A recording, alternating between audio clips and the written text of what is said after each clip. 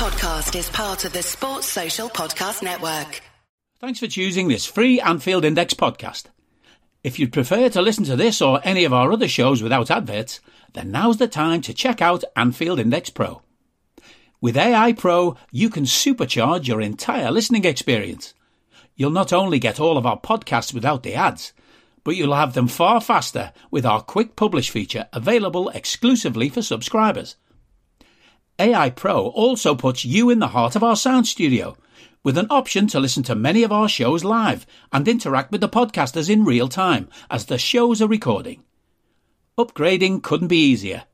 AI Pro is available on all popular podcast platforms, and we have our own apps for Apple and Android.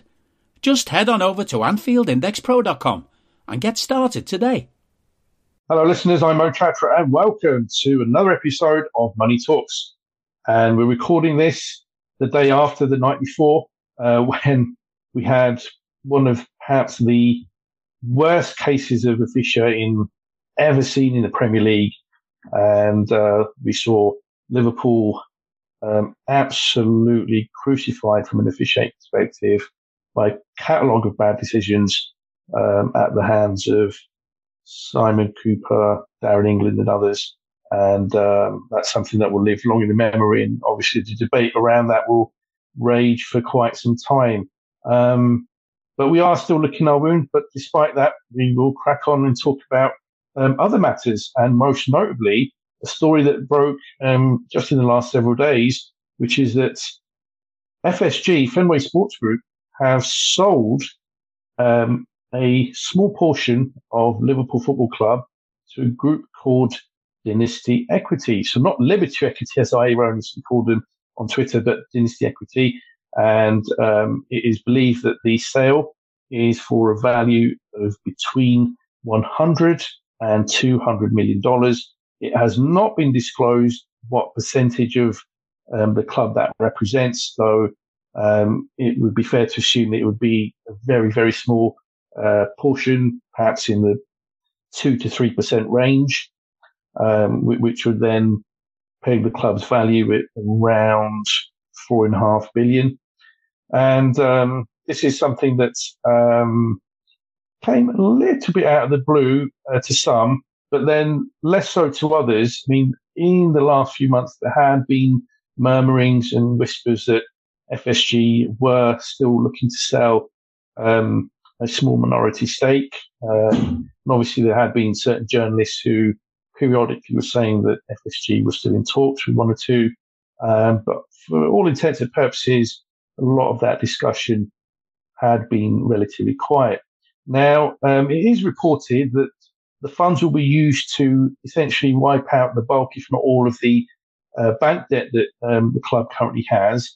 And just to clarify, that bank debt essentially can be broken down into two parts.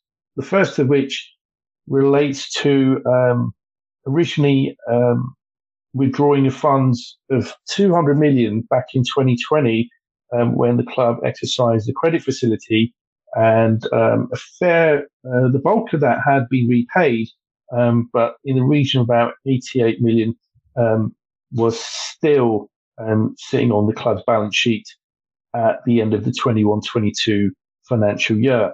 On top of that, the intercompany debt, where the club owes FSG money for monies borrowed to the club to finance the main stand expansion, which obviously completed a number of years ago. The balance on that sat again at the end of 21-22 in the region of about $71 million. So these two amounts combined amount to £159 million, or had at the end of 21-22. You would expect that debt to have reduced during 22-23, though we will only know the extent to which it did reduce when the accounts for 22-23 are published and made available by Companies House in early March in 2024. And that is, again, something that we'll have to keep an eye out for a year later in March 2025, when the accounts should reveal how much money was used to reduce bank debt and the intercompany loan as well. And, that is something I'm sure that the club itself, or FSG for that matter, won't disclose. So we'll have to wait and see what the accounts have to say on that. But that is something that clearly is a positive step in one respect, in that monies that the club would have to use from its own generated revenues to reduce that debt can instead be invested into other areas. And one particular area that most fans in fact, would perhaps like to see that invested into a bit more is the signing of players. And clearly there has been a widespread perception that Liverpool has perhaps not spent as much as it could have done or it should have done. So with all that said, let's delve into this then. First of all, I want to know, and I'll come to you, Mo, just in terms of introductions, I should have started. I'm delighted to be joined by Mo Shumon and Nizami, who have both been recent guests here on Money Talks. So Mo, I will come to you first, if I may. What can you tell us about Dynasty Equity, and why do you think they have chosen to make this move?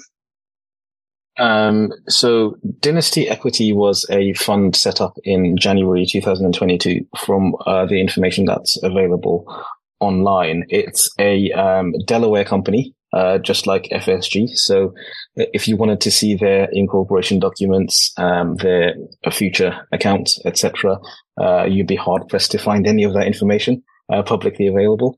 But there is bits and pieces of information out there that they allowed, probably speaking to the media, etc., to be released. So since January 2022, they've been on a run-defined funding, and their target was $1 billion initially, which, to be honest with you, by the standards of the industry, isn't a lot of money at all. But it is a brand new fund, so who knows what their target is and what they're going towards. But it's also not clear whether they've succeeded in actually closing out that $1 billion fund. But again, it's early days, so let's see what happens there.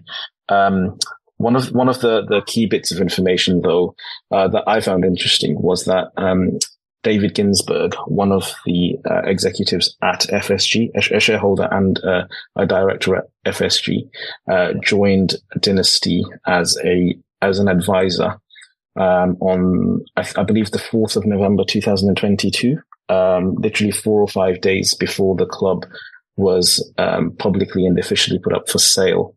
That could be a coincidence. But in my opinion, probably not a coincidence, but that's something that we can talk about a bit later on in terms of, why FSG, may have chosen to go, for a minority sale as opposed to a full sale.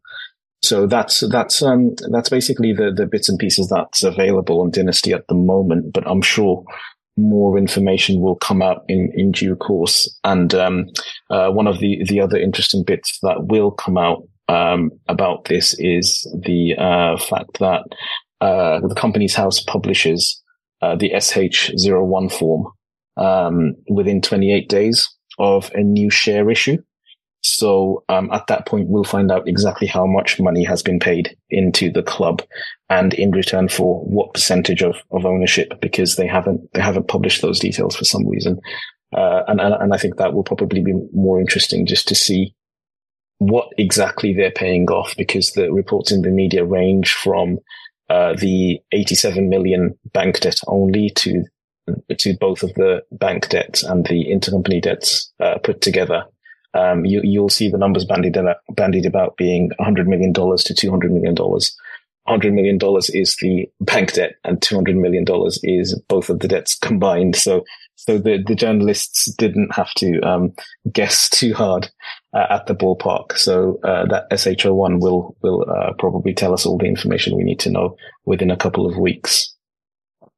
Okay, thanks for that, Mo. That was really interesting. Nizami, was there anything you wanted to add then about why you perhaps think Dynasty Equity have looked to buy into Liverpool Football Club? And also, do you have any other information about Dynasty Equity as well that you'd like to share? So I started looking into this. Unfortunately, didn't have too much time, but essentially, Dynasty was set up, as Mo mentioned, by two asset managers, Jonathan Nelson and Don Cornwell, I believe. And their background was Providence Equity. So they essentially have a history of advising and leading sports deals, and I think that was probably the trigger of this interest, because I would assume that they were part of the team that we looked at when we were attempting to sell Liverpool Football Club, or FSG were attempting to sell it. And those advisors were some of the people that they reached out to. I think ultimately what seems to have happened is that they've then gone away, created their own fund, and basically as their first investment, i.e. their first step into this industry, it looks like Liverpool Football Club is their flagship investment. So they've started off and they wanted to do something kind of high profile, I guess.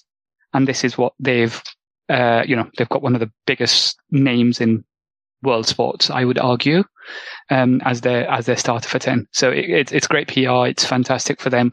And also, I guess, with that background of being able to, in the future, access potential investors, if that's the direction of travel.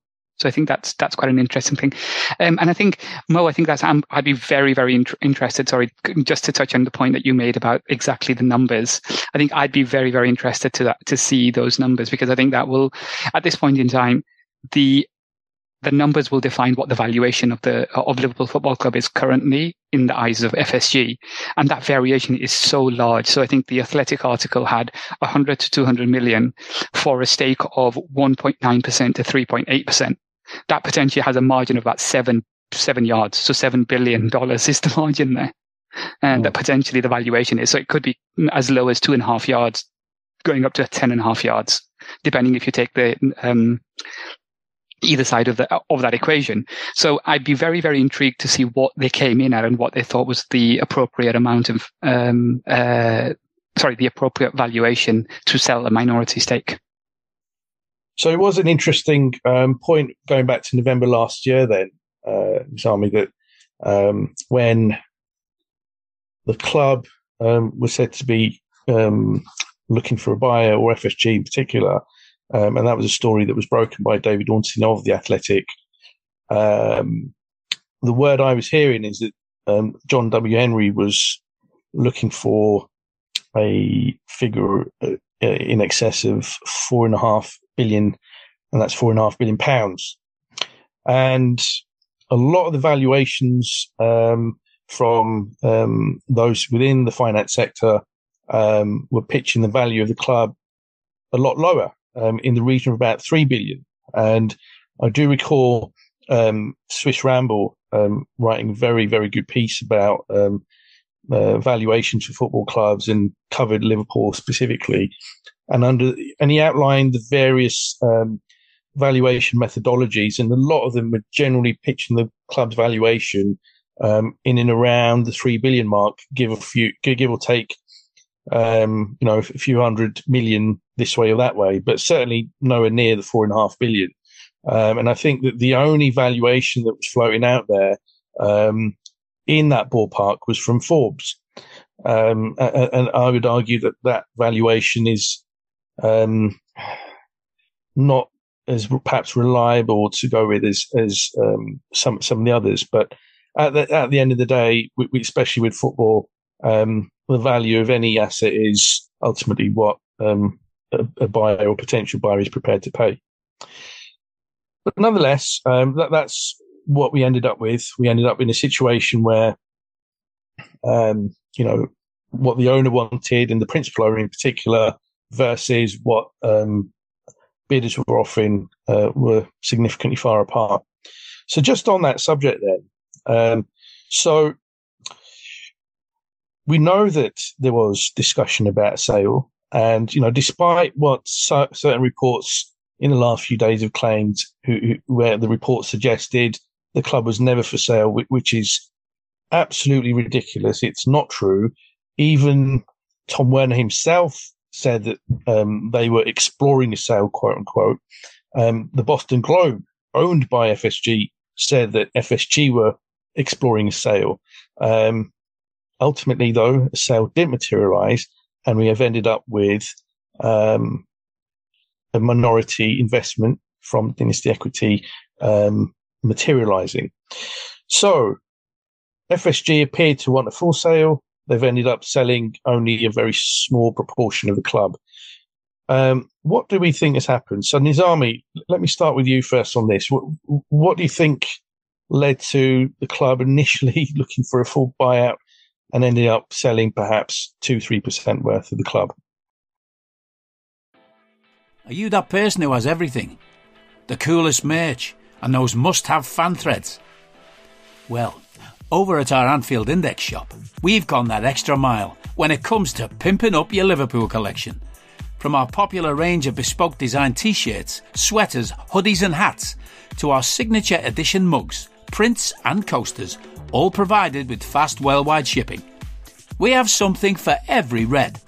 We also stock official LFC merchandise and are licensed with the Premier League and UEFA to sell official iron-on shirt badges and sleeve patches.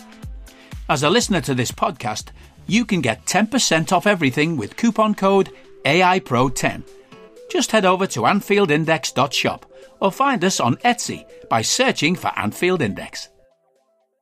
I think it was as simple as supply-demand. I think there was rumours in the market that sovereign states were willing to spend a lot of money on football clubs. And this was, bear in mind, this was in amidst the Qatar World Cup situation. So there was a lot of sentiment in the region. There was a lot of sentiment regarding football as the primary driver for modernization and diversification of and globalization, and so it was kind of seen as one of the routes for modernization in the region.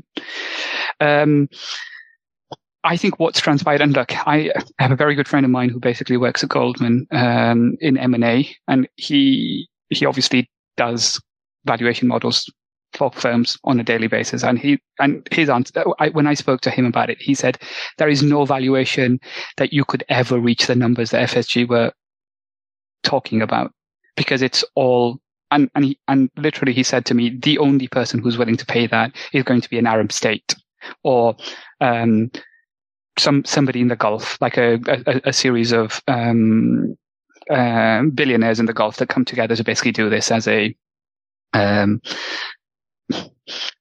I wouldn't even call it an investment decision. I'd say a diversification strategy rather than necessarily just an investment decision.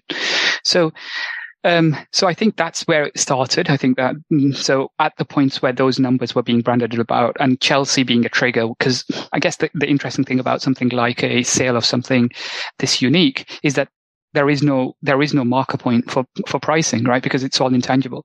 Right? What's Liverpool's revenues? Well, there's 600 million. How do you get from that?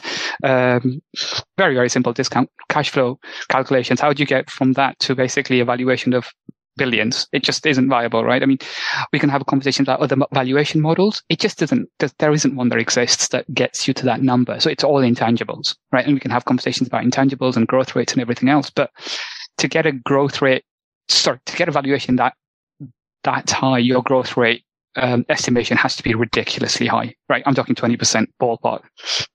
So I think we're in that situation where the sentiment was that somebody was willing to pay for a premium for a premier club. That then became almost within the industry it was something that everybody knew.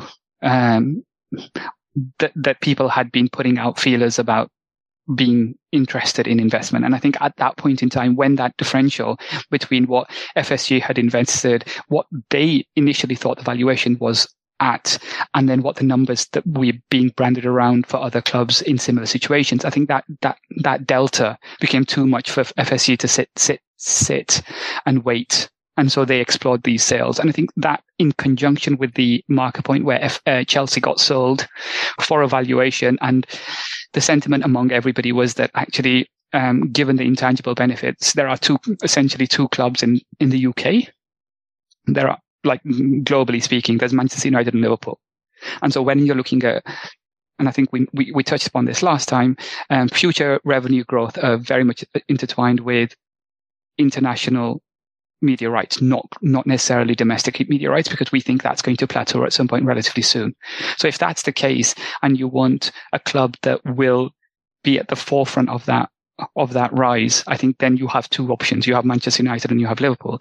And then you were getting valuations of 4.5 yards on Chelsea, which was a definitive number that came in and was executed on. And so therefore, I think for FSG, it was a no-brainer. You had to investigate the potential of basically selling the club. And I think that it was very much a necessity at that point in time, because the upside was too big. Yeah, no, absolutely. And it was something that I think was frustrating people that were involved. I mean, just another point I wanted to make around that story is that, again, there were certain reports that stated that FSG never had discussions with parties from the Middle East. That, again, is categorically untrue. I say that because I spoke to representatives myself who were, and those that they were representing from Qatar, from Saudi, were absolutely very, very interested. But at the same time, they were not willing to pay significantly above the valuations that various advisors were suggesting the club was worth. And this is the exact same issue that has caused Manchester United not to be sold either. The Glazers also, just like Fenway, have been seeking a valuation or a sale figure for Manchester United, which is well in excess of any valuation being put on that club by, the various models used by, various financial advisors. So that sale has not materialized for pretty much the same reason. Both the Glazers and Fenway are of the view that their respective assets in the Premier League are worth considerably more than any valuation model suggests, and hence neither Liverpool for Fenway nor United for the Glazers have seen sales materialise.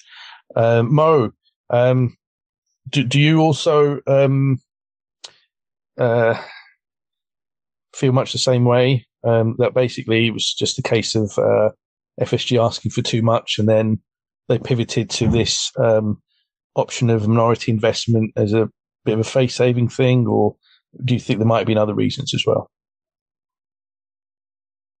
Yeah, I completely agree. I think FSG brought into a lot of the hype, I think, in the Western world in relation to assets that don't necessarily make cash or sometimes even burn through cash, but because of their outreach for like hearts and minds, they have an intrinsic value that isn't reflected in the traditional valuation models. But even in doing that, what you do is you limit your market to a very small number of buyers. And like you guys said, essentially, nation states or, very wealthy individuals. So that's a very, very small market. And, and they realize that it's not, you shouldn't always go by Forbes to value your company. I think Forbes has a very media oriented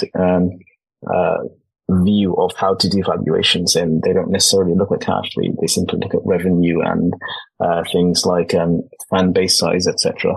So yeah, I completely agree with you guys on that.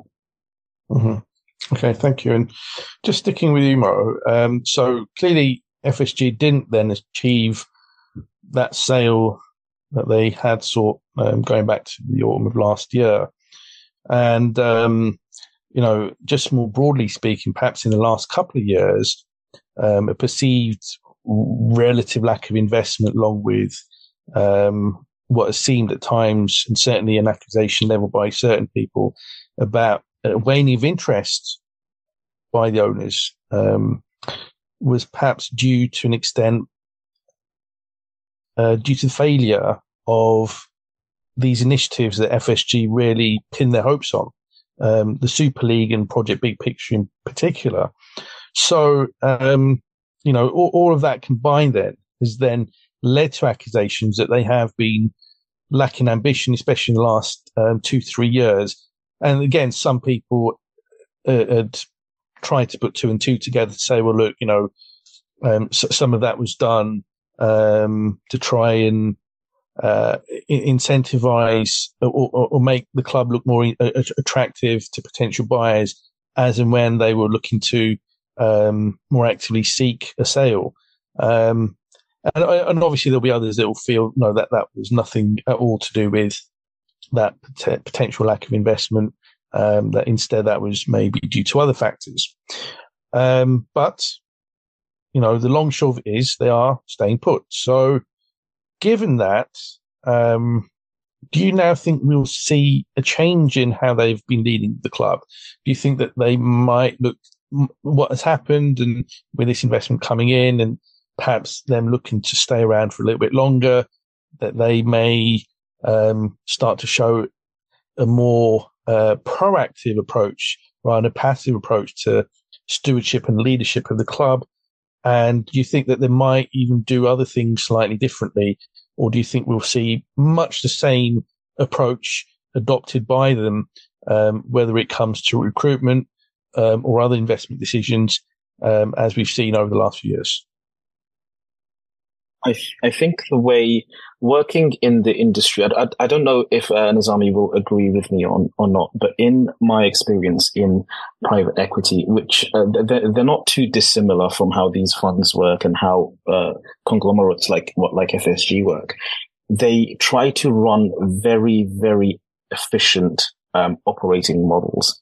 That's just part of the culture, in my opinion. And so part of that includes things like cutting back on costs and making sure you're minimizing costs, and where you do have investment needs, you try and do it at the best level but with the smallest budget, so you try and scale up as much as possible.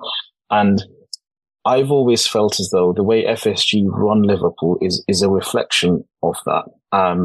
And I think they, as a football fan, I've always felt like they always go into every single season with one or two shortcuts in there. And by shortcuts, I mean, not necessarily bad things, but an example is signing a James Milner at the age of 29 on a free transfer. He can play multiple positions, and very kind of like a hybrid player, attacking and defensive. And things like Harvey Elliott, you've got, who was signed on a free, cheap anyway, but a big talent. Same with Fabio Carvalho. They always look to do things like that would that are opportunistic, I would say. So I don't think they will change the way Liverpool is run. I think they believe in that model, and I think they believe that model brings success to an extent relative to the pounds they spend. The thing is, I think obviously our expectations changed after we won the Champions League and the league. So as fans, our expectations increased, whereas I don't feel as though FSG's really changed. They are in the situation. They are the owners. And I think they would like to think that they're not swayed by emotion. And I feel as though what happened 2 years ago was them simply coming to the decision that, look, we've taken these shortcuts here and there. We can get away with another season or two without investing in the midfield. And I think they made a calculated decision. it went wrong. It went massively wrong. But I think that happened due to them pushing that philosophy of efficiency a bit too far. And I think they realized it themselves as well. And, you're seeing that now. What they're doing is instead saying, okay, we pushed it a bit too far. Now let's rebase the balance sheet, because what we did in those 2 years was we repaid 110 million pounds of bank loans, which otherwise would have been 2, maybe 3 players. So what they've said is that instead of that other 88 million and that 72 million also being repaid down over the next 5 years or so, at the cost of investment, let's rebase our balance sheet to zero. Essentially wipe that out, and that cash flow, which would have otherwise repaid those loans, can go into investments. And that's not just investment in players, that's investment in whatever is necessary going forward. So this would be things like any other future facilities investments or infrastructure investments, any sort of software related costs in relation to any change to the TV model, etc. So I think that's what they've done. They've increased their capacity to be able to deal with shocks in future, whereas what the debt was doing previous to this was doing the opposite. It was limiting their ability to deal with shocks or investment needs. So I think that what they've done is they've done well to realize their mistakes and now swallow a pill, which I think was a difficult pill for them to swallow. In my opinion, it doesn't come easy for them to sell a minority stake. And I think it wasn't a coincidence that special resolution was passed a week ago to make those changes at non-executive board level to bring those fan groups into decision-making processes, because I think they had in mind that a special resolution was needed to amend the articles to ensure that any future dilution doesn't necessarily have a negative impact on the way certain off-the-field issues are managed in terms of the culture of the football club.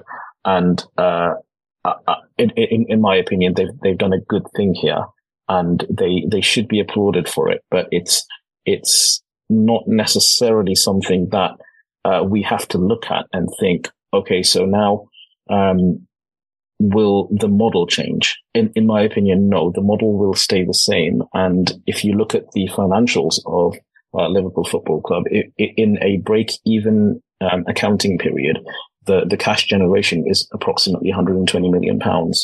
So if they're generating £120 million per year, then I think that is generous capacity if they are smart and invest in smart people to deploy that capital to be able to compete in the near future. So that's my view of things, and that's how I think they will view it as well.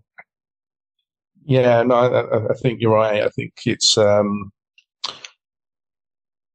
certainly a case of perhaps largely sticking to the model that they feel has worked and served them so well.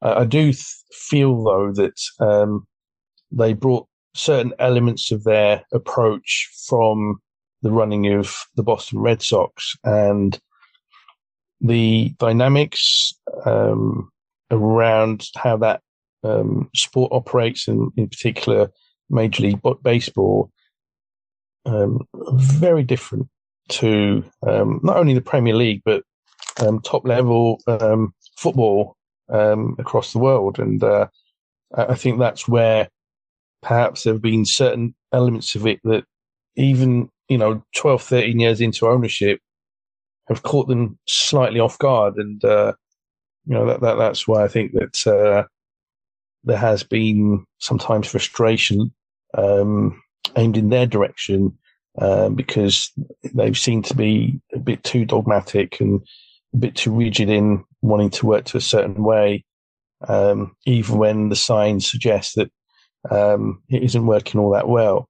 And Nizami, are you in agreement, or do you think that actually we might see a slight change in how they operate, or do you even agree that they have lacked ambition in the first place? Do you think that they've shown sufficient ambition, and that in fact, many fans have perhaps been unfair. So I don't think they'll amend their model. I think they believe in the model. It's got them to the top of the mountain. They think it works. And to be honest, they're right. It does work. Football is the most imperfect industry possible out there, I think, at the moment. There's no valuation model for players that's even vaguely standardized. There's imperfect information. There are release clauses all over the place. There are markets that people don't access. There are finite short-term contracts, right? When we're talking about 3-4 years. So here we've got lots of opportunity. And I guess the other thing that I think FSG fully believe, and I think they've got buy-in from potentially the management, is that they don't believe in these. There's one player that's the only one that's appropriate. So we can only buy one player to basically fulfill a role. I think they just think that there's a pool of players, and if you get one of these 10 players, that works. The thing I would slightly disagree with is I think their conservative approach on where Mo mentioned the paying off of those loans, I think that wasn't just a consequence of a shock. I think that was also the consequence of maximizing their return on the proviso of a sale. So if I take it very, very simply, if you have an asset that's worth that's valued at $1 billion, or it's worth $1 billion, and you have 200 million of loans to pay, then when you sell it, somebody has to come and pay those loans. So they'll give you 800 million for it. If you've paid those loans off, then automatically it's a 1-for-1 increase in the capital that you return, right? Because the buyer does not have any liabilities to pay off. So in this instance, I think they've taken a decision where they have thought, if we're selling this, the best thing to do is basically make the balance sheet really healthy in terms of we have limited liabilities, limited loans that we have that the buyer has to pay, which means that we will maximize the value that we get in our pocket.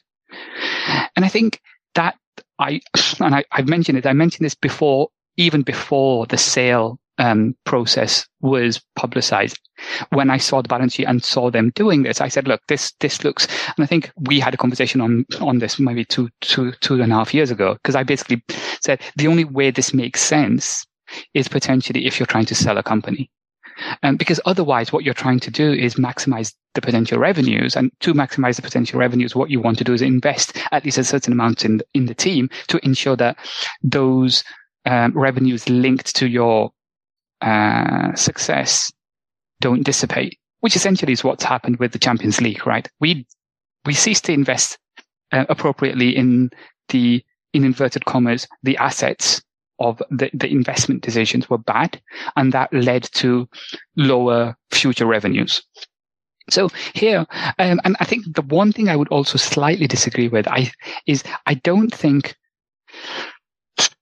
without aiming to sound overtly harsh, I don't think they should be applauded for basically spending money this summer, because I think you've got two options. You either lose value in your company, or you invest and ensure the appropriate value of the value of the company remains, right? So you either accept that you're now going to be sixth going forward and by not investing in your company, in which case then your revenues drop and therefore the value of your company drops. Or you invest a couple of 100 million, ensure that you're in the Champions League. You've got an increase in revenues of 80 million, let's say, ballpark, which equates to what, 20%, 15% of your actual overall revenue. So, in that sense, I don't think that's them doing something that's altruistic or anything. I think that's a very, very kind of strategic decision, right? We have to invest in this because otherwise we become a top 6 Europa League club, which and the revenues for that are disproportionately lower than a Champions League club. And if we have then any aspirations to sell this club going forward, And moreover, if there is a conversation to be had in 2 years about potentially selling rights individually for teams abroad, then Liverpool Football Club being a super club, a Champions League regular in the latter stages, means that's a hell of a lot bigger value than a couple of 100 million that we're going to spend today. So I think there's that balance that we have to bring in, that this isn't a, we made the wrong decision. This is a, oh crap, we've just lost value on this, on the company.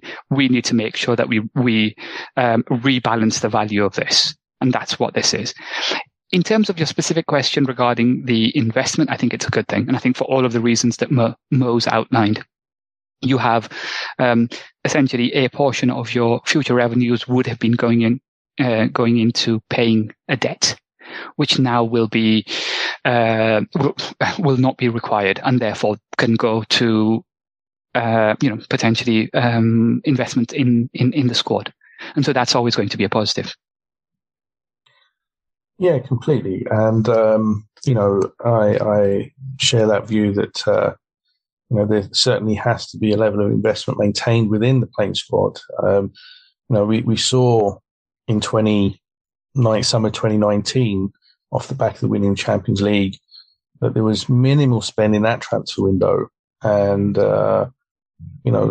had the club more proactively future planned by investing perhaps in even a midfielder each summer, it wouldn't have got to the point last season where so much of the midfield had aged out, essentially. And, that was hopefully a lesson learned that will not be repeated again, or at least whilst the owners are at the helm. But that segues nicely then into my next question. And just sticking with you again on that, Lizani. So as we saw in the most recent transfer window, transfer fees reached unprecedented levels in this summer transfer window just gone, and even rookie players were going for figures of £50 million or more with only a small handful of appearances to their name. So on that point, do you think that a similar equity raise process could be a viable route if the club wanted to generate funds to facilitate transfer deals in the future? Because clearly, based on the model that exists currently, there is a heavily incentivized payment structure for the first team squad, which does result in a very, very big wage bill overall. And that obviously in turn reduces the extent to which funds are then available for investment into players. And though clearly, revenue should increase in the future through greater rights fees from the Champions League, which is expanding to a new format next season, and with it will come greater prize money.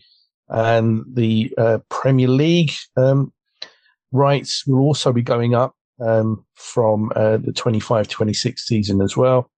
Nonetheless, transfer fees are only going in one direction, and that's up. That's a significant rate of inflation to boot. So, all that said, do you think that is a potentially viable route, or do you think that the FSG model would simply not allow for it, and that they are fundamentally opposed to the notion of raising funds through sale of equity in order to invest back into intangible assets? Hello, I'm here to annoy you. I'm here to annoy you into listening to more of me and more of others on EPL Index. We don't just have the Anfield Index stuff. We've got EPL Index as well, which covers the entirety of the Premier League. And we have 3 podcasts and a whole bunch of really good writing on EPLindex.com. The podcasts are my own two-footed podcast, which is every day at 4 p.m., Monday through Friday, covering the whole league. We have A Tad Predictable, hosted by Tadiwa. You know Tadiwa, he does Anfield Index. He presents A Tad Predictable before every Premier League match week, and then Kevin De Vries and his crew on the EPL Roundtable, they're every week after the Premier League match week. So make sure you listen to everything we're doing on EPL Index and follow us there on Twitter at EPL Index. Thank you. Bye-bye. Yeah, I think the latter. I think that they're opposed to the idea of that.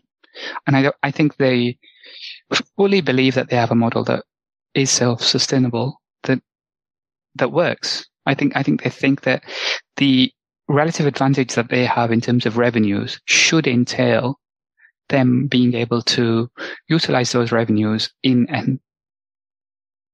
comparatively sophisticated way to ensure that they have the appropriate assets available.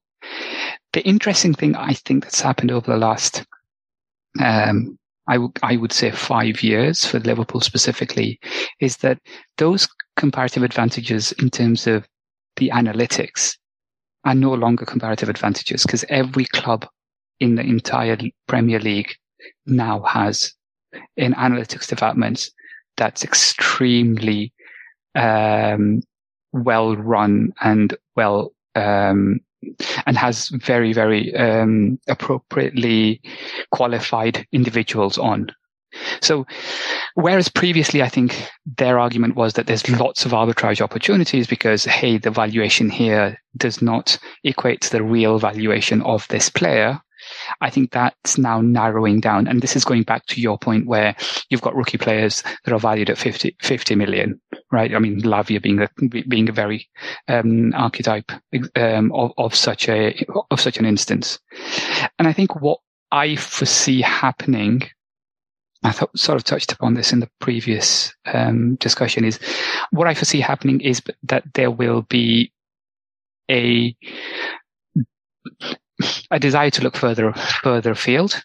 So, whereas I think the initial FSG model was a very definitive preference for for players in the Premier League, I think that would now not be viable given the valuation differential between a player with the same statistical profile in playing in the Premier League versus the Bundesliga, the Portuguese league, Liga, etc. And I think that profiling now, that's where they'll think the arbitrage is. So I think in FSG's view, the revenue advantage they have, and I think we're probably going to touch on this going forward, is basically the additional Premier League limitations in terms of spend that are going to come in over the next few years will mean that status quo is embedded in the system. And as long as they've got, first, a very good coach in place, and secondly, a recruitment team that is able to work intelligently, I think they think that they'll be ahead of the curve. Does that make sense? I mean, in terms of how I think that they're seeing this dynamic. Yeah, and I think you're right. I think that much as I'd love to see them start to adapt and evolve that model, and that's something that I've been crying out for almost. If FSG were to remain, and if they were not going to move on, my slight concern is that they will try to stick to a model that I think doesn't fully recognise the extent to which the market, when it comes to recruitment, is concerned. And I think that's where, the valuations that we're now seeing, and we'll perhaps see in the next 2, 3, 4, 5 years as rights fees continue to go up, will make that model really strain at the seams, if you will. And that's why I think, they need to look at, and at the very least be more open-minded to alternatives. But my fear is that no, they'll try and stick to recruiting in a way that's in line with that self-sustainable model.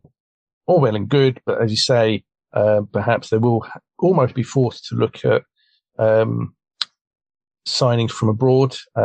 We know that over many years now under FSG, We have barely looked to tap into the South American market, and that is a market that certain clubs, such as Brighton in particular, have been very successful at exploiting. And not only that, but also clearly other clubs around the continent have been very successful in, taking advantage of that too. Even City in the last several years have been more proactively looking at signing players from the South American continent. So perhaps that might be FSG's compromise and evolution of that model, but we shall see on that one. Mo, is there anything that you wanted to add on to that point as well around recruitment and whether FSG might be minded to raise equity in order to facilitate transfer deals? I think they would be very reluctant, in my opinion. I think just the size of this deal shows, and will show, I believe, that they raised just enough and gave away just enough equity to cover those imminent debt payments, at least the bank loan, which expires in January 25. So that shows you that they're very reluctant to take anybody on board and dilute their ownership, and they've done it as a last resort. I would say that they see that the club's self-sustaining model works for them, just in terms of their principles, their efficiency principles in running their assets.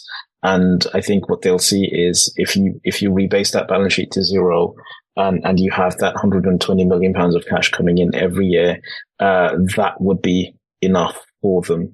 And what they will instead try and do is scale up the revenue side of the model, being able to sell more sort of in the way of commercial rights, sponsorships, etc. Try and replicate what United have done and how United have increased their revenue scale more than anything else. And what they'll also kind of see is, again, probably from the United, from the Chelsea example of the last several years, that there is a little bit of diminishing returns when you spend money without thinking. And what's potentially more important than just gross transfer expenditure is the right expertise behind the scenes, the right coach, head coach, and coaches behind the scenes as well. And the success is a balance of all of those things, including money. But if money is the biggest factor, then they do have the examples out there that there is a big diminishing return when it comes to stockpiling players or spending money on very expensive players, because not that many expensive players are actually that successful statistically. Most aren't actually. So they'll keep relying on the underlying identifiers, rather than going for the players that are hyped and if we look at the kind of the data set that we're looking at, I know we haven't compiled it or anything like that, but if we're going to say that the transfer market is highly inflated and it's being inflated by recent expenditure in European football and from outside of Europe, we also have to look at the examples of those big fees. And we'll see that those are probably very, very inefficient transfers. So what's inflated?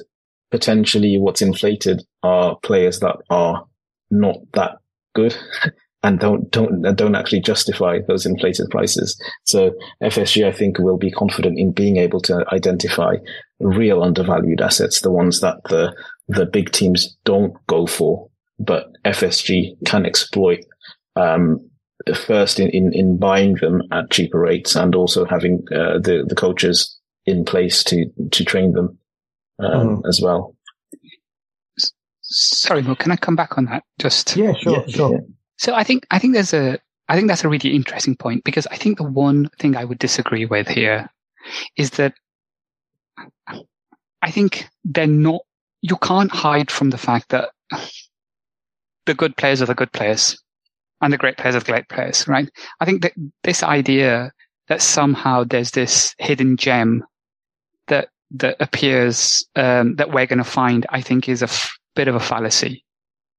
And so when you say the players that aren't going to be, that aren't hype, I think high profile here is potentially just, hyped rather than everybody appreciates. Like everybody appreciates Dominic Szoboszlai was a very good player. The fact that he has, and this is in the RB model, he has a $60 million, euro release clause means that they must think he's pretty damn special.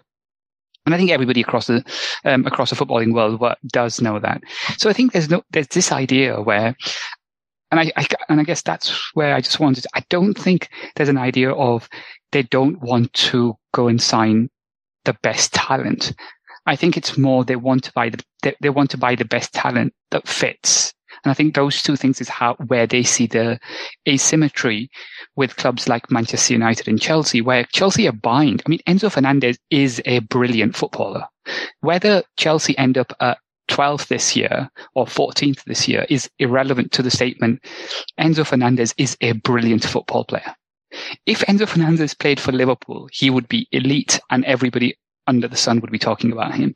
Now, and again, I think this is the dynamic that FSG, from their understanding of sports in the US, have come to realize is that it's not the technical and talent itself is not the only marker point. It's basically how it's integrated into a team dynamic and whether it fits all those, all the requirements. So I think that's where they think they have the right analytics team in place, where they can then do the modeling that suggests, well, no, we're trying to achieve this, and this is the field tilt as a consequence of putting this player in this position. And I think that's where they think their comparative advantage is, because they've got a coach that improves players, and then they can identify the right players and pay the right premium for that player, but they'll know what player to pay the premium for.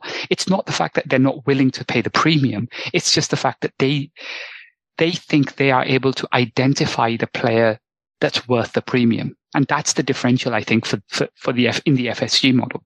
So you are willing to pay a world record fee for Virgil van Dijk because he is the unicorn, right? And I think that's what that's how the FSG model works. In the same way as I think the one thing that's really interesting is they were willing to pay a British record fee for Caicedo, right? And Caicedo doesn't really fit lots of the parameters, but I think they just think he's a unicorn. So he comes in and the entire team gets better. The other thing I think going forward that I feel is going to increase this arbitrage opportunity is I think that with this influx of players coming into the leagues, and especially this idea that, this more, it's becoming more and more popular for teams like Brighton and Brentford and West Ham's even. I mean, buying these players that then transition into one of the top 6 teams, is that I feel that going forward, a lot of these agents will want release clauses. And it will be part of the reason they come to these things, so as not to make the next step near nigh impossible. And I think that's a direction of travel that the model's going towards. And I can envisage FSG have almost factored that into the future investment acquisition strategy, and thought, well, actually, this is where we need to basically pivot towards, because in the UK, we are not going to buy anybody playing in the Premier League that does not have a release clause, because they're overinflated otherwise, right? We are not getting into negotiations with West Ham because at any point we walk in, they've just added 20 million to the number. And so that's why you get Paquetá going at, 85 million potentially at the beginning and 80 million being rejected at the beginning of this transfer window. So I think that's where the transition is. I think we're in this interesting position where a lot of these elite South American players that might want that step into Europe might come to one of these bottom half Premier League clubs as a transition point. But in due course, what will happen is that they will be aware that it's a transition point to a bigger club. So we don't want to diminish the opportunity to go to that bigger club. So look, fine, we'll come and play for you for 3 years, but we want a 40 million release clause in our contract today, which when you're coming from South America and somebody's paying, 6 million for you isn't a ridiculous thing to put in. And I think that's where this dynamic is going to go. So I think going back to my original point, I don't think FSG are averse to basically paying large premiums. I just think that they are very selective in who they pay that premium for. Yeah, and I think you're right. I think they clearly were willing to do that twice in 2018 and then left it 5 years before they were willing to go to that extent again, though some may argue that they did go in and around that with the signing of Nunez in the summer of 22. Just before we move on from that, Mo, was there anything you wanted to come back on that in terms of what Nizami just had to say?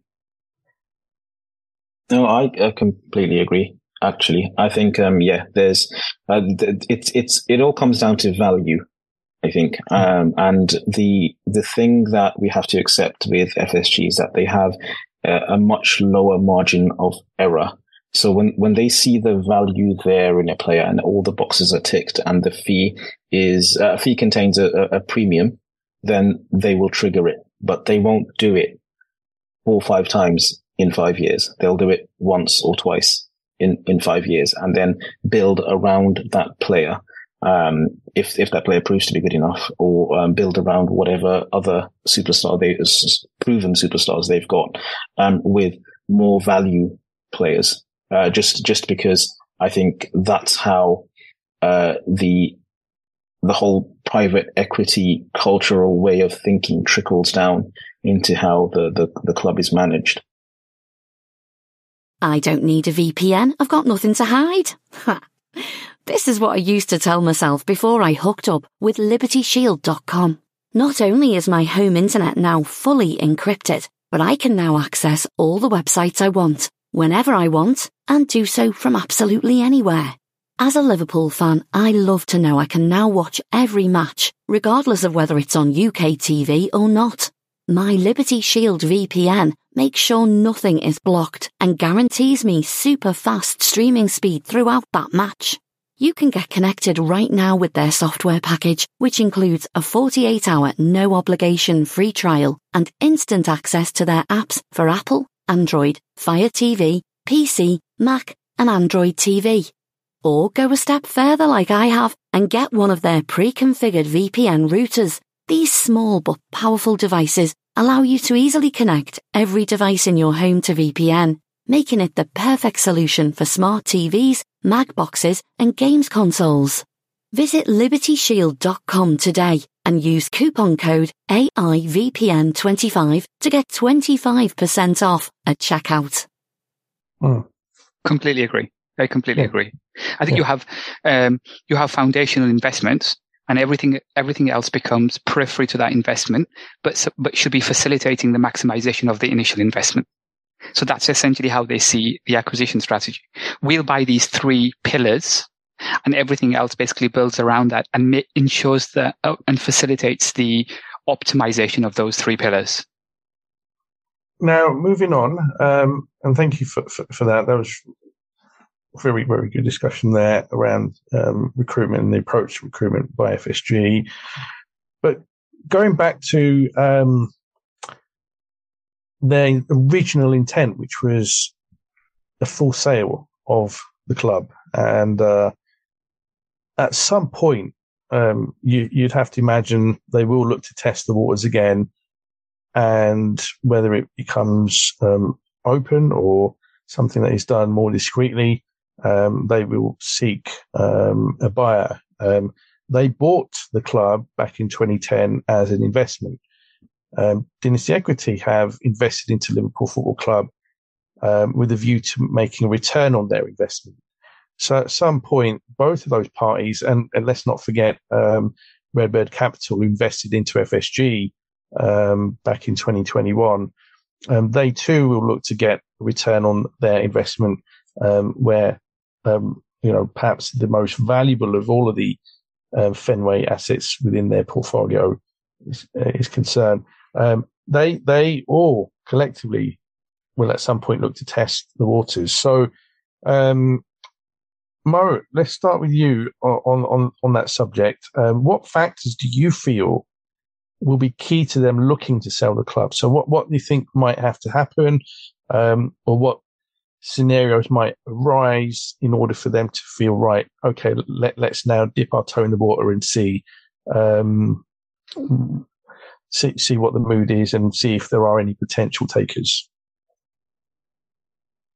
I think macroeconomics is very important here.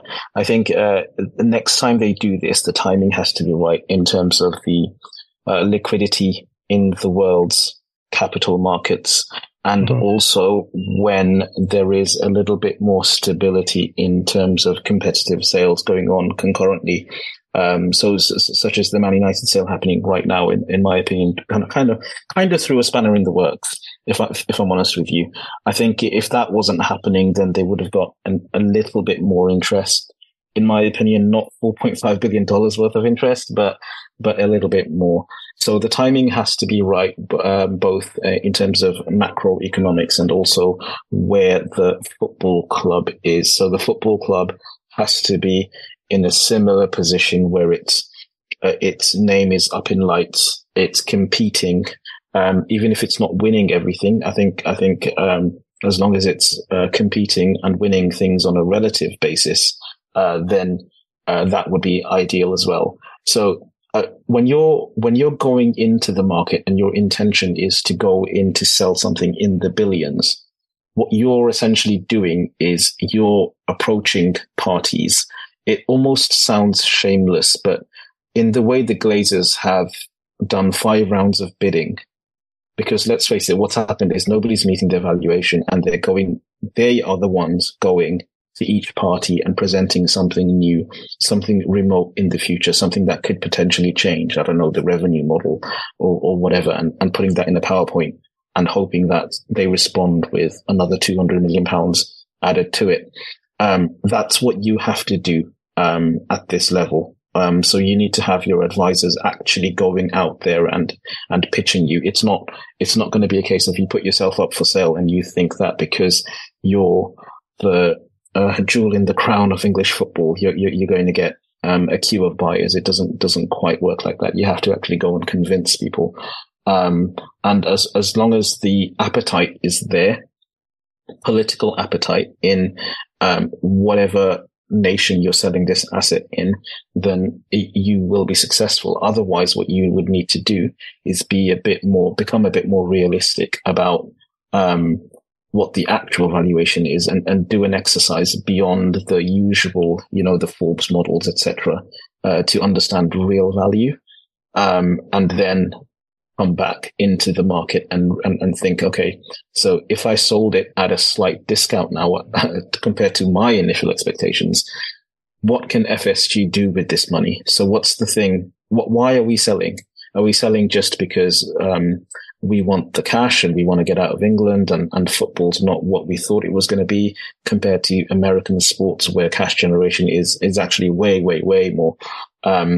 Then what am I going to do with the money? Is there an alternative place where I can invest it? Or am I going to have to return these funds to my shareholders?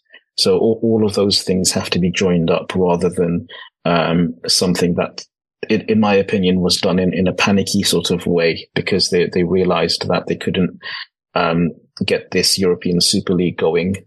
And they had to do something with regard to the cash outflows that were imminent, and the lack of being able to compete with a nation-state club. Thanks for that. And Nizami, are there any other factors that you think would potentially come into play when it comes to the decision around looking to put the club back on the market again? No, I think Mo's outlined all of the pertinent considerations before they put that they put the club back on the market.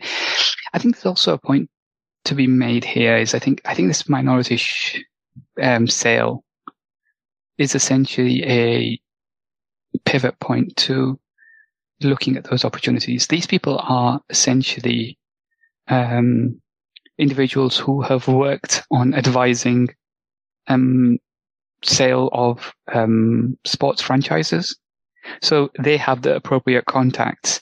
They already have that network in place to be able to leak or gauge the interest across the market. So I think it's very specific desire to sell to this specific group, because the amount we're talking about is quite small. There are lots of people who potentially would be willing to invest a minority in something. If you think about huge private equity firms, a couple of 100 million is pocket change, right? No, it's a rounding error. So it's not. They haven't made this decision on a whim. They've chosen these people because they have access to those to basically facilitate future sales, future directions of how to expand Liverpool Football Club, whether that's within the broadcasting rights, which again, the founders of Dynasty were previously engaged with, i.e., selling rights, sport rights of sports clubs across the US market. So I think here there is a two-tier consideration that FSG have made prior to basically selling this. So I think there's a definite element of that. And to a certain extent, there's an argument where this sale is essentially a fee for Dynasty to be able to sell the club in future point, right? As in, like, we'll give you this at this rate on the proviso that when we sell Liverpool Football Club, you'll get a kicker off the back of that, 3% on whatever the sale value is. So I think that's one angle that I think we should just be cognizant of, that there's a potential play there, given the chosen partner here. Sure. I think one of the other things that they'll also look at is the growth potential of the key revenue streams, and those revenue streams are broadcast, commercial, and match day. Now, with match day, the Anfield Road End expansion is about to conclude in the next 2 to 3 months, and then the scope to expand the stadium further is complicated at best. And even then, for example, if there was scope to expand the Kenny Dalglish stand, the additional revenue to be generated from perhaps a replica of the main stand on that other side of the stadium where the Kenny Dalglish stand currently sits, we're probably only talking in the region of about £10 million. So it would barely make a dent to any valuation model. Then commercial and broadcast are clearly bigger revenue streams, and the club will have to, and FSG in particular, would have to assess the extent to which there is room for growth when it comes to commercial. Commercial has seen an appreciable increase in revenue over the last couple of years, but to what extent can that grow beyond its current levels? Again, we're probably not talking very significant amounts, though I would suspect that the club will be keen to hit the £300 million mark when it comes to revenue from commercial over the next 3 to 4 years. That revenue sat at around 247 million in 21-22, and when the new night deal takes effect from the 25-26 season, then at that point they may be closing in on the £300 million mark. But to get that number up to 350 to 400 million or more would take some serious doing, and I don't think that will be achievable in the short term, and we're probably talking a significant distance away in the future. unless there were changes to commercial revenue opportunities, which allowed it to tap into opportunities that perhaps don't currently exist or very much embryonic at this stage. And then finally, broadcast. So we almost certainly will see growth in broadcast rights deals for both the Premier League and also the Champions League, as we touched on earlier on. Though whether they will result in 50 to 100 million pounds worth of additional revenue a year when those deals take effect, there is the potential for that, and that I think is why FSG will be perhaps hoping that there will be room to grow that valuation up to 6 billion. Though again, there will likely be a fair distance between that valuation and whatever valuation is produced by the different valuation models that exist. So again, there's likely to be that discrepancy. So as and when they do look to test the market once more, I suspect that we will have a similar situation at that point to that which we found between November and February of FSG ultimately being frustrated in not seeing anyone come up to meet their valuation. And as Mo also touched on, when you start talking figures in the region of 5 to 6 billion, there are very, very, very few people that can raise capital to finance such a deal. So again, you are talking a very limited pool. And, when Manchester United, Tottenham, and perhaps even the Cronkies at Arsenal, or possibly looking to sell in the next 3, 4, 5 years, the number of buyers out there will certainly be potentially sport for choice. Okay, so let's conclude then, and we'll just very briefly touch on the wider landscape around football in terms of financial strength, in terms of competitiveness. So looking at the Premier League rivals, United, City, Chelsea, Arsenal, Newcastle United now, and even Tottenham Hotspur. How do you feel, guys, that Liverpool is geared up to compete against those, given that we will be operating to the FSG model for the foreseeable future? And on top of that, what effect, if any, do you think that UEFA's new cost control measures might have to help enable the club to compete against not only those rivals, but even some of the big boys across Europe as well? So interested in your thoughts. So Mo, if I can come to you first, what are your views on this? To be honest, now that this rebasing of the balance sheet, as I call it, has happened, I'm actually a bit more confident. I think I perceive that Liverpool Football Club are the most attractive of all of those clubs in terms of footballing projects for footballers, young footballers, so footballers in their early 20s and mid 20s. I think as long as Klopp is here, or some sort of good succession planning is done, Liverpool will maintain that above all of those other teams. Maybe except for Man City.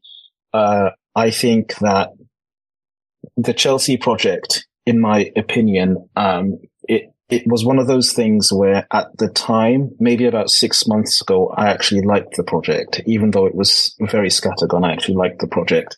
But I think as time goes on, even the good young players that they've signed, in my opinion, will see a dilution in their value and their brand value, because of the turmoil off the pitch and them not being able to translate any of their quality into actual cohesive performances. And I think that will also impact the kind of players that are attracted to Chelsea as a project.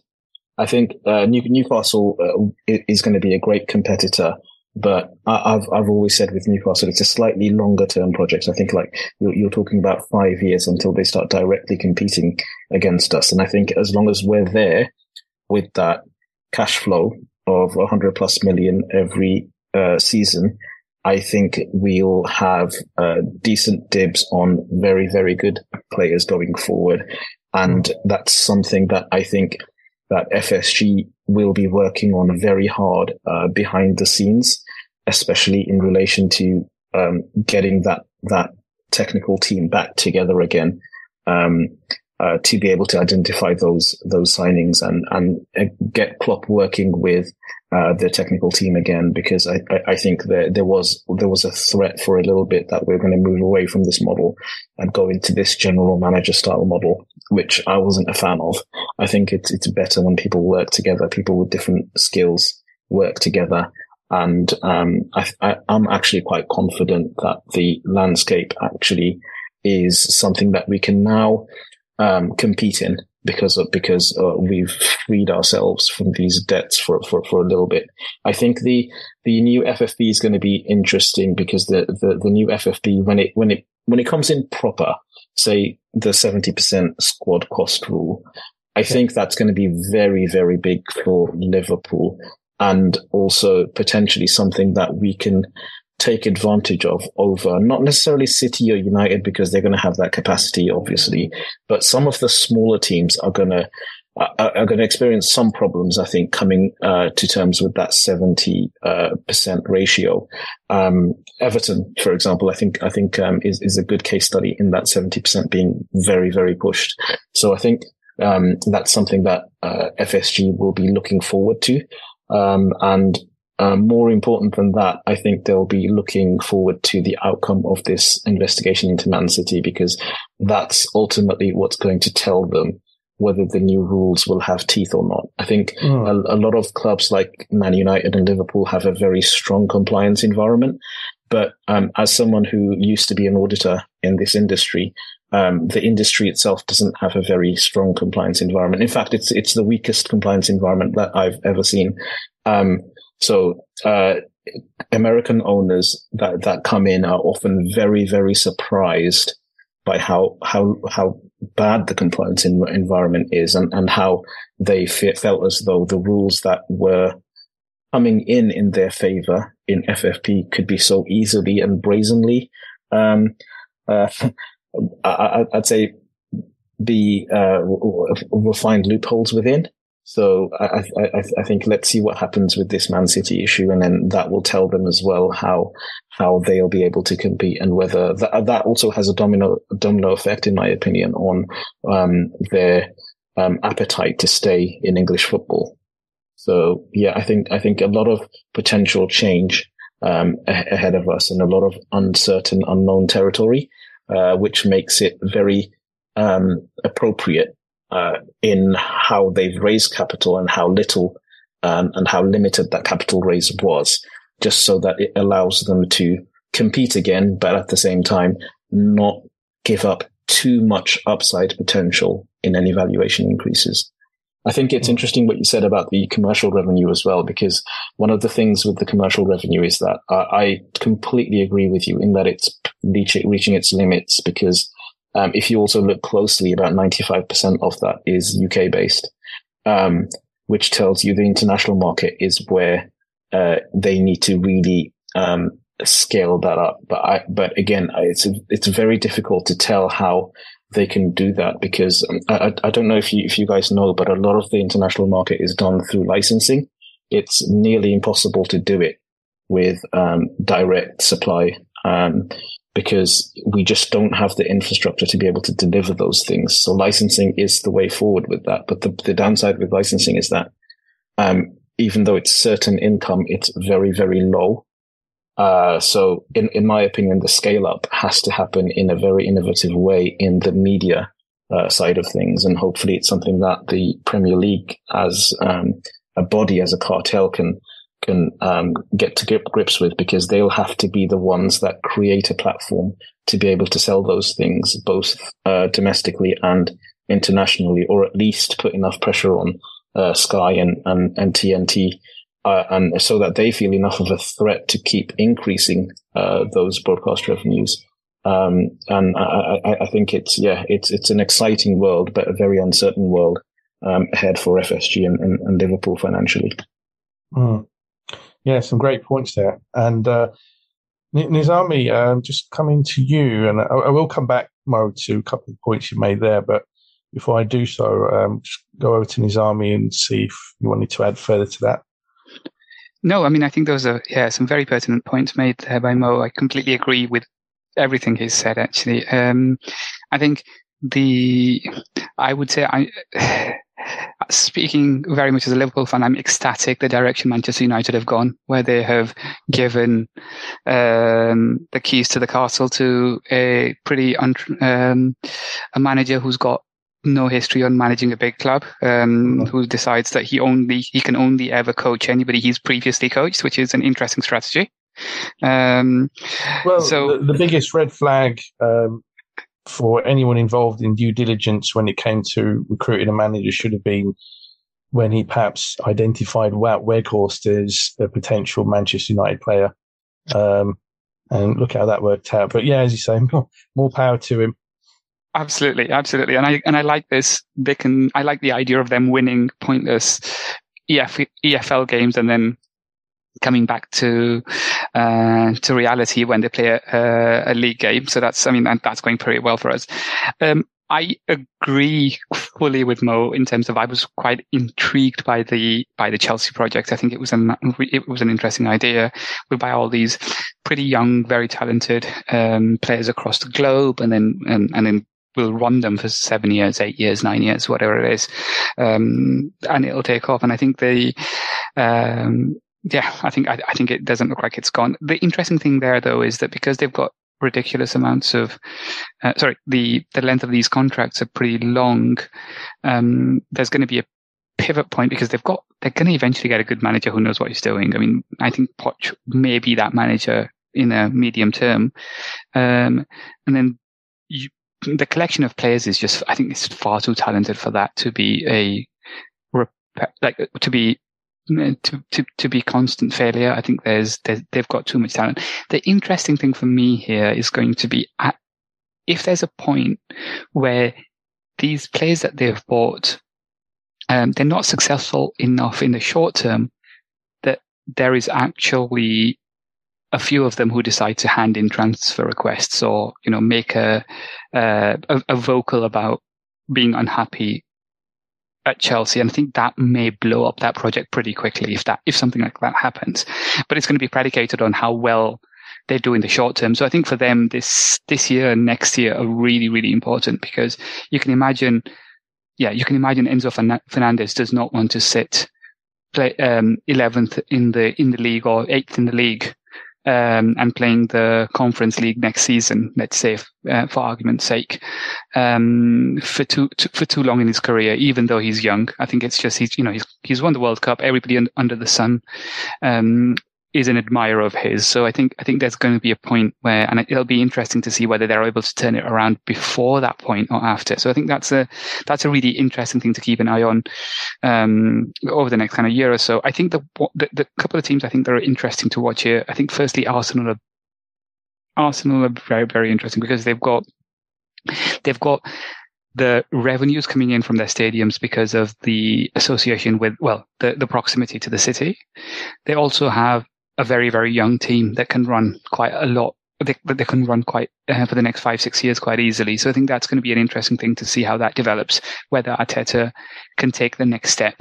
And then what happens with Spurs? Because while Spurs, I think we can all agree that we're significantly ahead of them. That new stadium gives them a lot of avenues of revenue going forward. And if they manage to break into the Champions League this season, and start creating something, I think it might facilitate another jump next year in terms of their revenue generation, etc. Because you've got a 80,000 seater stadium there, which has all of the ancillary events that it hosts. So it's got lots of revenue generation there. Plus, it's very close to the city, so you've got all the bankers, consultants, like basically essentially where Arsenal made their money during the Wenger years, right? Where you had basically every broker in the city had a series of season tickets to Arsenal where they'd give them to their clients. I think something like that,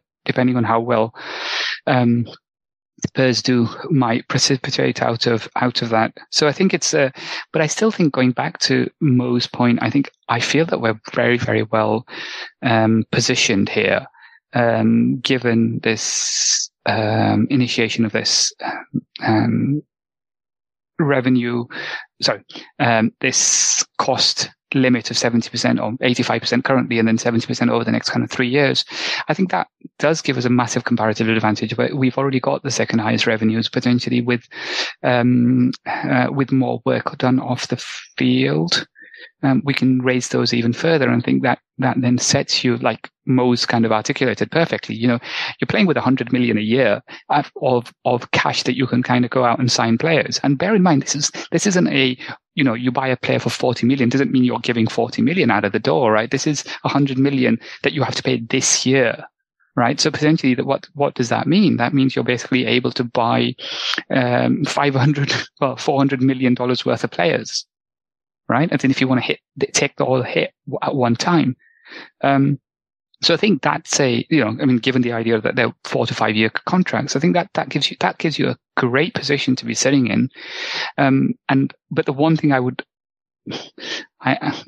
one thing I do think that FSG need to do is take less risks. I think they have to basically, there's a point where, like Mo mentioned right at the beginning, every season we seem to go in with the playing squad being incomplete.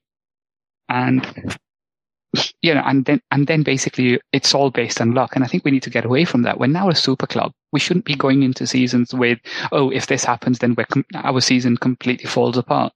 Which I think I feel that we're going into every season with at least one or two of those scenarios.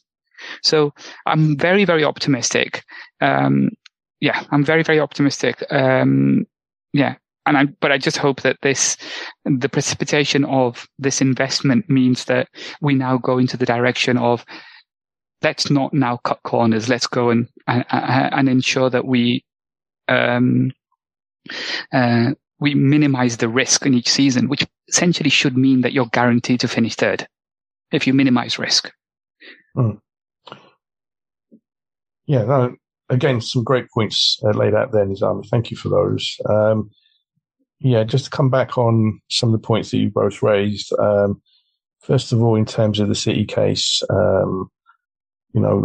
did know that recently Abu Dhabi did I think speak to or was in communication with, in some formal fashion, with the Prime Minister or his office about specifically the charges. And so that, on the one hand, is concerning, but not surprising, in that I believe the Saudis did try to use influence when they were embroiled in a protracted takeover of Newcastle United, which took quite some time, specifically because of concerns that the Premier League had about Saudi, its ownership, the ownership structure, and obviously more broadly some of the criticisms that the Saudi regime comes in for. They did look to use their influence with the then Prime Minister Boris Johnson to try and get that deal over the line, and that deal was eventually finalised. So that is a concern.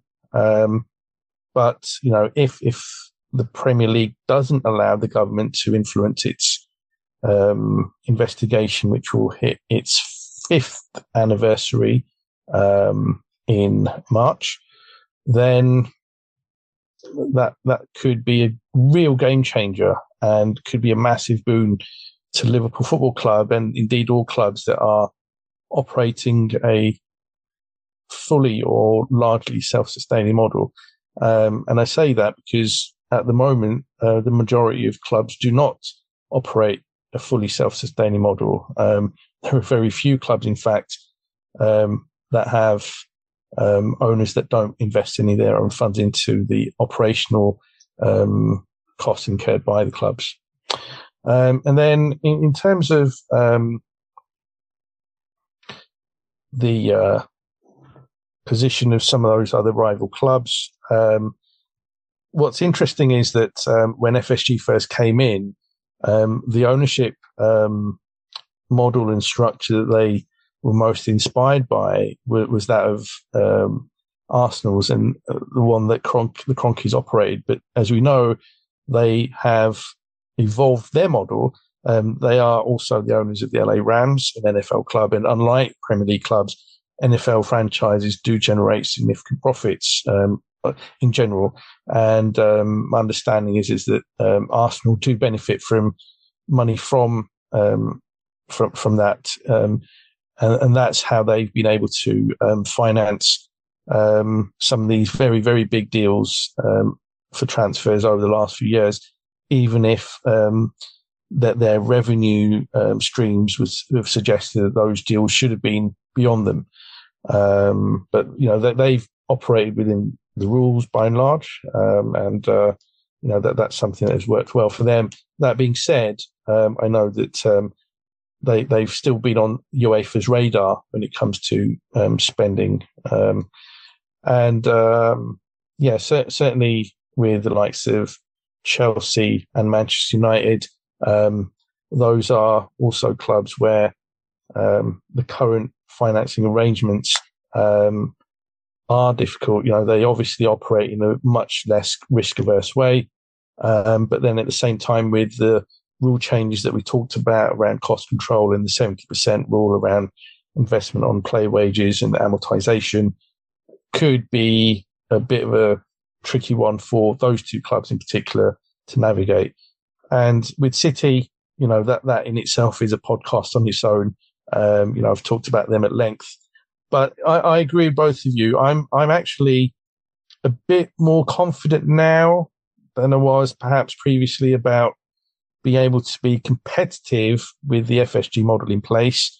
And I think if we do see some of these charges leveled against rival clubs be upheld, that could only be a good thing for Liverpool Football Club. I've made no secret about the fact that I've felt for some time that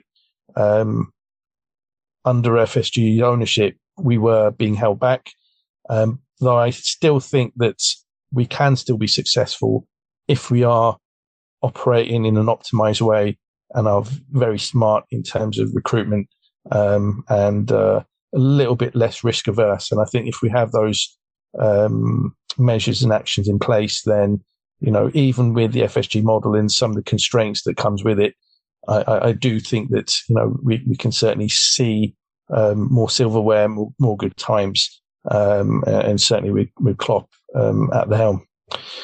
Right, guys. So again, quite a lengthy pod, but we have delved into some great topics related to this latest development around investment into Liverpool Football Club by Dynasty Equity, and really appreciate your time. And listeners, I hope you also have gleaned some new information and some thought-provoking insight into this story. So starting with you, Nizami, where can people find you on X, or Twitter as it used to be known? Yeah, I'm on at AKA Nizami on Twitter, and I think that's the only social media I use currently. Excellent, thank you. And Mo, where can people find you on Twitter and X? Mo Shimon on X. Excellent. And Mo also is a frequent contributor on various spaces on Twitter as well, so can be commonly found sharing his insight and thoughts on those as well. Excellent. So thank you again. Thank you both. Really appreciate your time. And listeners, I hope to be back again, I should say, in the next several weeks. And all being well, I might even have somebody from the agency side of things in terms of representation of footballers on Money Talks. And that should be a really insightful podcast where we can learn a bit more about what is involved in transfer deals and about representing players and, the many things that go into these deals that we rarely hear about or learn about. And, that should certainly be an interesting one. So do keep an eye out for that. And I aim to have that out for you great listeners in the next several weeks. But until next time, thanks for listening.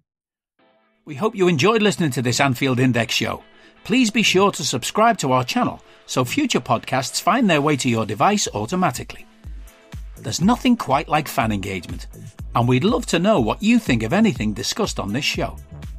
The best way to get in touch is over on our free Discord community, where both podcasters and listeners debate the hottest LFC topics 24/7. Sign up free now at AnfieldIndex.com/Discord.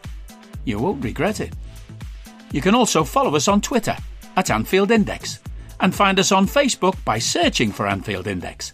Oh, and before you go, we'd love it if you could leave us a 5-star review on your favourite podcast app. It only takes a couple of seconds, and it means the world to the people who create these free shows. Sports Social Podcast Network.